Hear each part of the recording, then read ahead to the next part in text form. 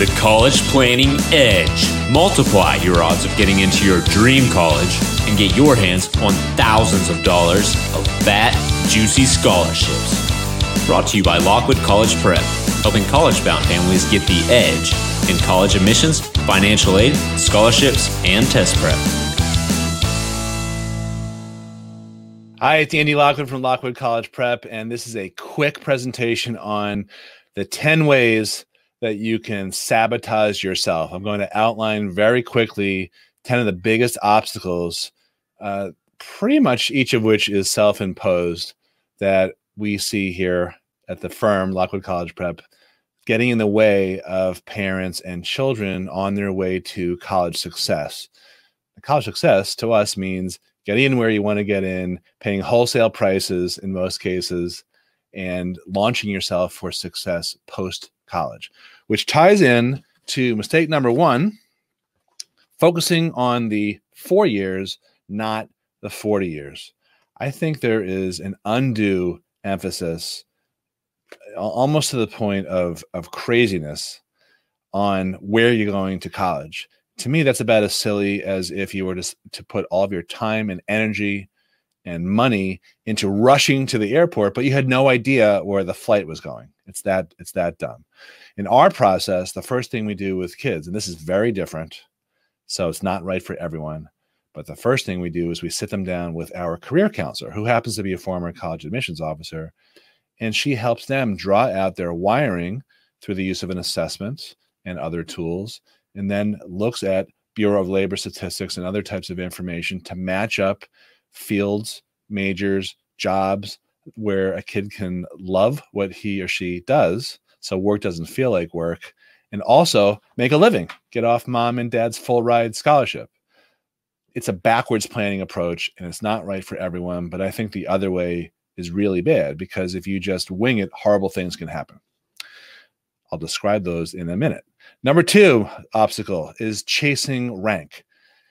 A lot of people start and stop their college search with applying only to highly ranked schools, but this is silly because rank is pretty meaningless when it comes to helping kids achieve success post-college. There is no correlation at all between attending a highly ranked school and being successful financially or any other way that you measure it. In fact, rank has much more to do with how much money a college raises than it does with anything else that's meaningful, including quality of education. That is nowhere in the U.S. News and World Report factors that go into how they rank schools. So that is a huge mistake. It's good to understand where colleges are ranked, but I wouldn't base your entire college list solely on rank. Mistake number three, obstacle number three, I should say, is assuming that your guidance counselor can help you. Now, don't take this the wrong way. I'm not bashing guidance counselors, but facts are facts. The average ratio of student to guidance counselor across the country is a whopping 400 to 1. It's actually more than that. So if you're hoping to get personalized attention from your guidance counselor, it's a very dim chance that that's going to happen. Now, many guidance counselors are great. We happen to love our guidance counselor at our high school, but they are not trained in the nuances of how the financial aid system works. They don't understand the landmines and the loopholes that are lurking in the FAFSA and the CSS profile. And when it comes to advising children on extracurricular activities, both in and out of school, and summer activities, and things that they can do to augment their chances of getting in to a top college that has nothing to do with your grades and your scores, they fall short because most guidance counselors don't have that college meeting with children until sometime in the second half of 11th grade. But the problem is that your entire body of work that you start creating that ultimately gets judged by admissions officers when you apply to college, that commences in 9th grade or maybe even earlier if you're taking advanced classes. So to meet with your guidance counselor for the first time in the middle of 11th grade is a big problem. Mistake number four is very similar. It's assuming that your accountant can help you navigate the financial aid system. Now, even the easy form, the FAFSA, which is the free application for federal student aid, has 1,100 pages of regulations behind it, and accountants and CPAs never have the training necessary to be able to help you identify strategies that can help you get in, or I should say, help you qualify for more financial aid. Frequently, they give out information that is flat out wrong. I was on the phone last week with a client who insisted that we file his daughter's FAFSA and CSS profile this coming April because the CPA urged them to do that. The only problem is this daughter graduates next year and her FAFSA and CSS profile won't become available until October. So the CPA has no idea what they're talking about. I was speaking to another one on the behalf of another client a couple of days ago, and her advice had to do with help negotiating a financial aid award, and explaining that because personal trainers in another state, the state of Georgia, were facing gym closures, that meant that our client in New York could be facing the same thing, and we should send that article to their financial aid office. They don't consider articles anyway, so this was ludicrous. My point is that you should only listen to experts. Just because your accountant is good with one thing, tax returns, does not mean that they understand another thing, financial aid forms. Okay, mistake number 5 is assuming that you can't qualify.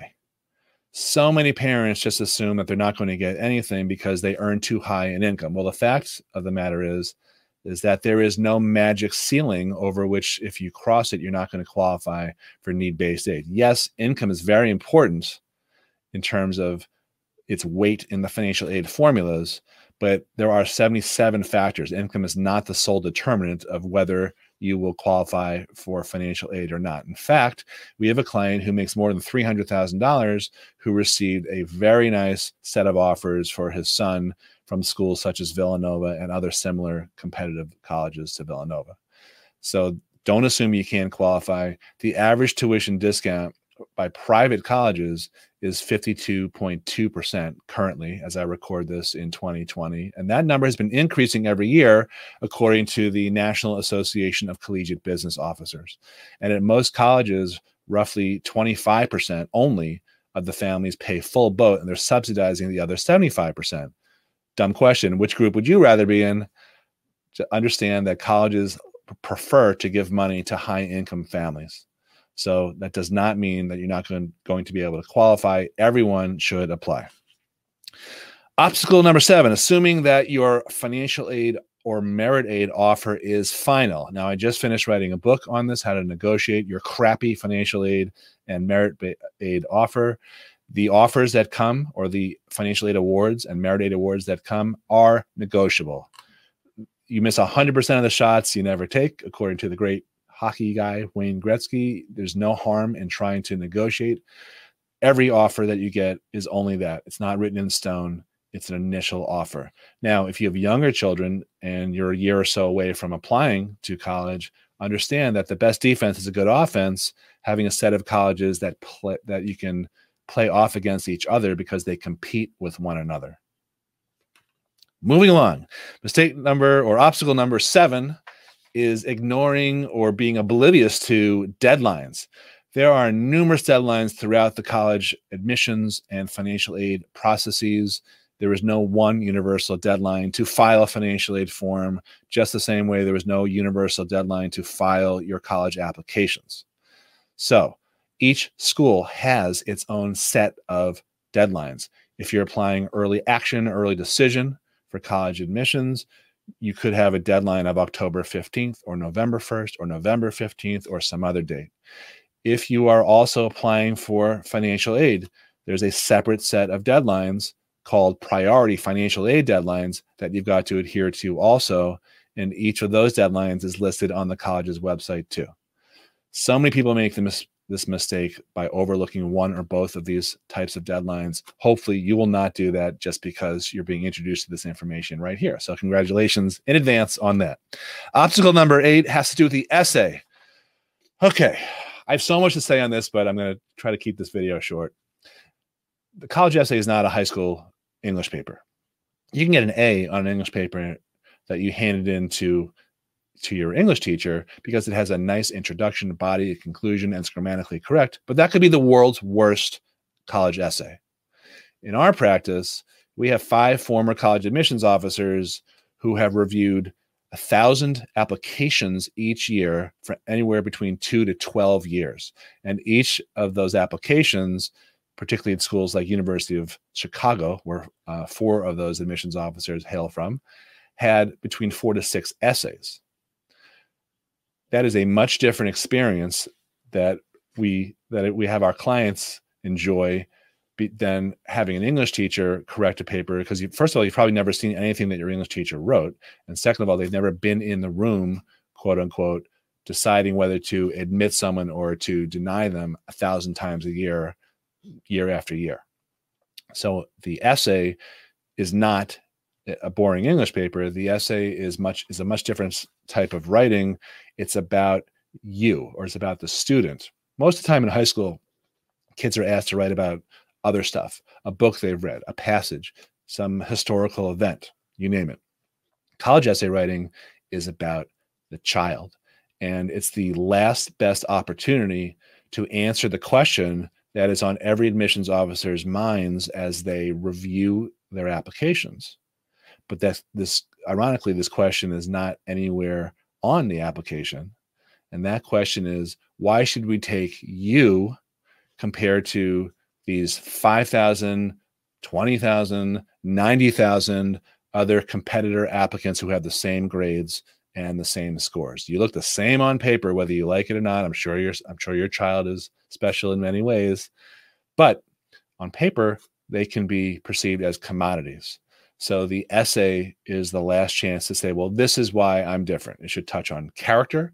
It should be about something interesting. It should not be about the same stuff that everyone writes about, ridden with cliches. It should be detailed, and it doesn't have to be about some huge highfalutin thing. You can go small, as one of our college essay advisors, Sarah, talks about. So those are my 2 cents on the essay. Now, mistake number, or an obstacle number 9, it's just winging it. A lot of people think, yeah, what's the big deal? I managed to do okay getting to college. Well, I'm probably about the same age as you are. A lot has changed in the last 30 years since we applied to school. I applied to one school, by the way, and I got in. I was done. But today, between all the marketing that colleges do and all the pressure that kids and parents, and even to some extent superintendents, the College Board, the ACT, the colleges themselves, it's a perfect storm, and the process has changed so far, so much more than it used to look like back in ancient times. Now, it's very easy to graduate college and not have a job that requires a college degree. Even before the pandemic, this was a problem because 50% of college grads who graduated in the last 2 years didn't have a job that required a BA or a BS. All the student debt out there is crushing kids. If you switch majors once or twice because you don't do enough thinking about what it is that makes how you're wired, and what it is that makes that wiring jibe with majors and careers, that could be a good fit for you.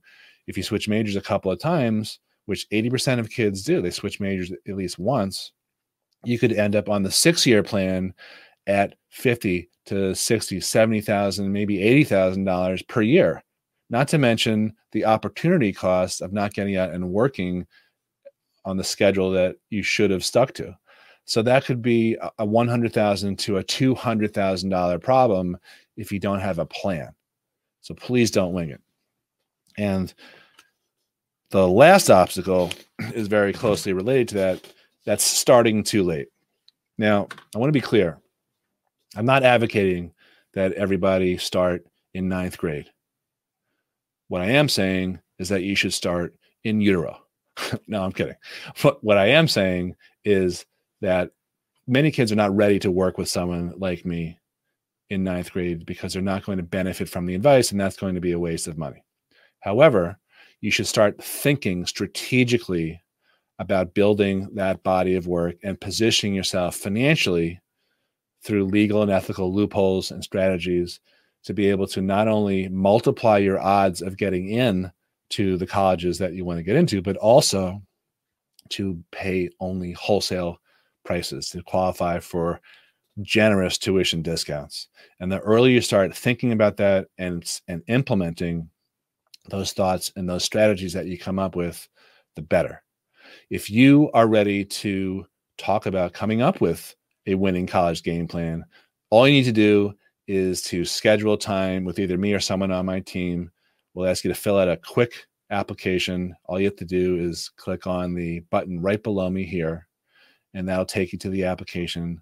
And as long as we are currently still taking on new clients, we will schedule time to talk to you, not to sell you, but to see if you qualify for our programs and for you to be able to judge for yourself whether you think that we're a good fit or not. So thanks a lot for watching and reading this report, because I'm turning this into a free report. And I hope to speak to you soon. Bye-bye. Thanks for listening to the College Planning Edge podcast.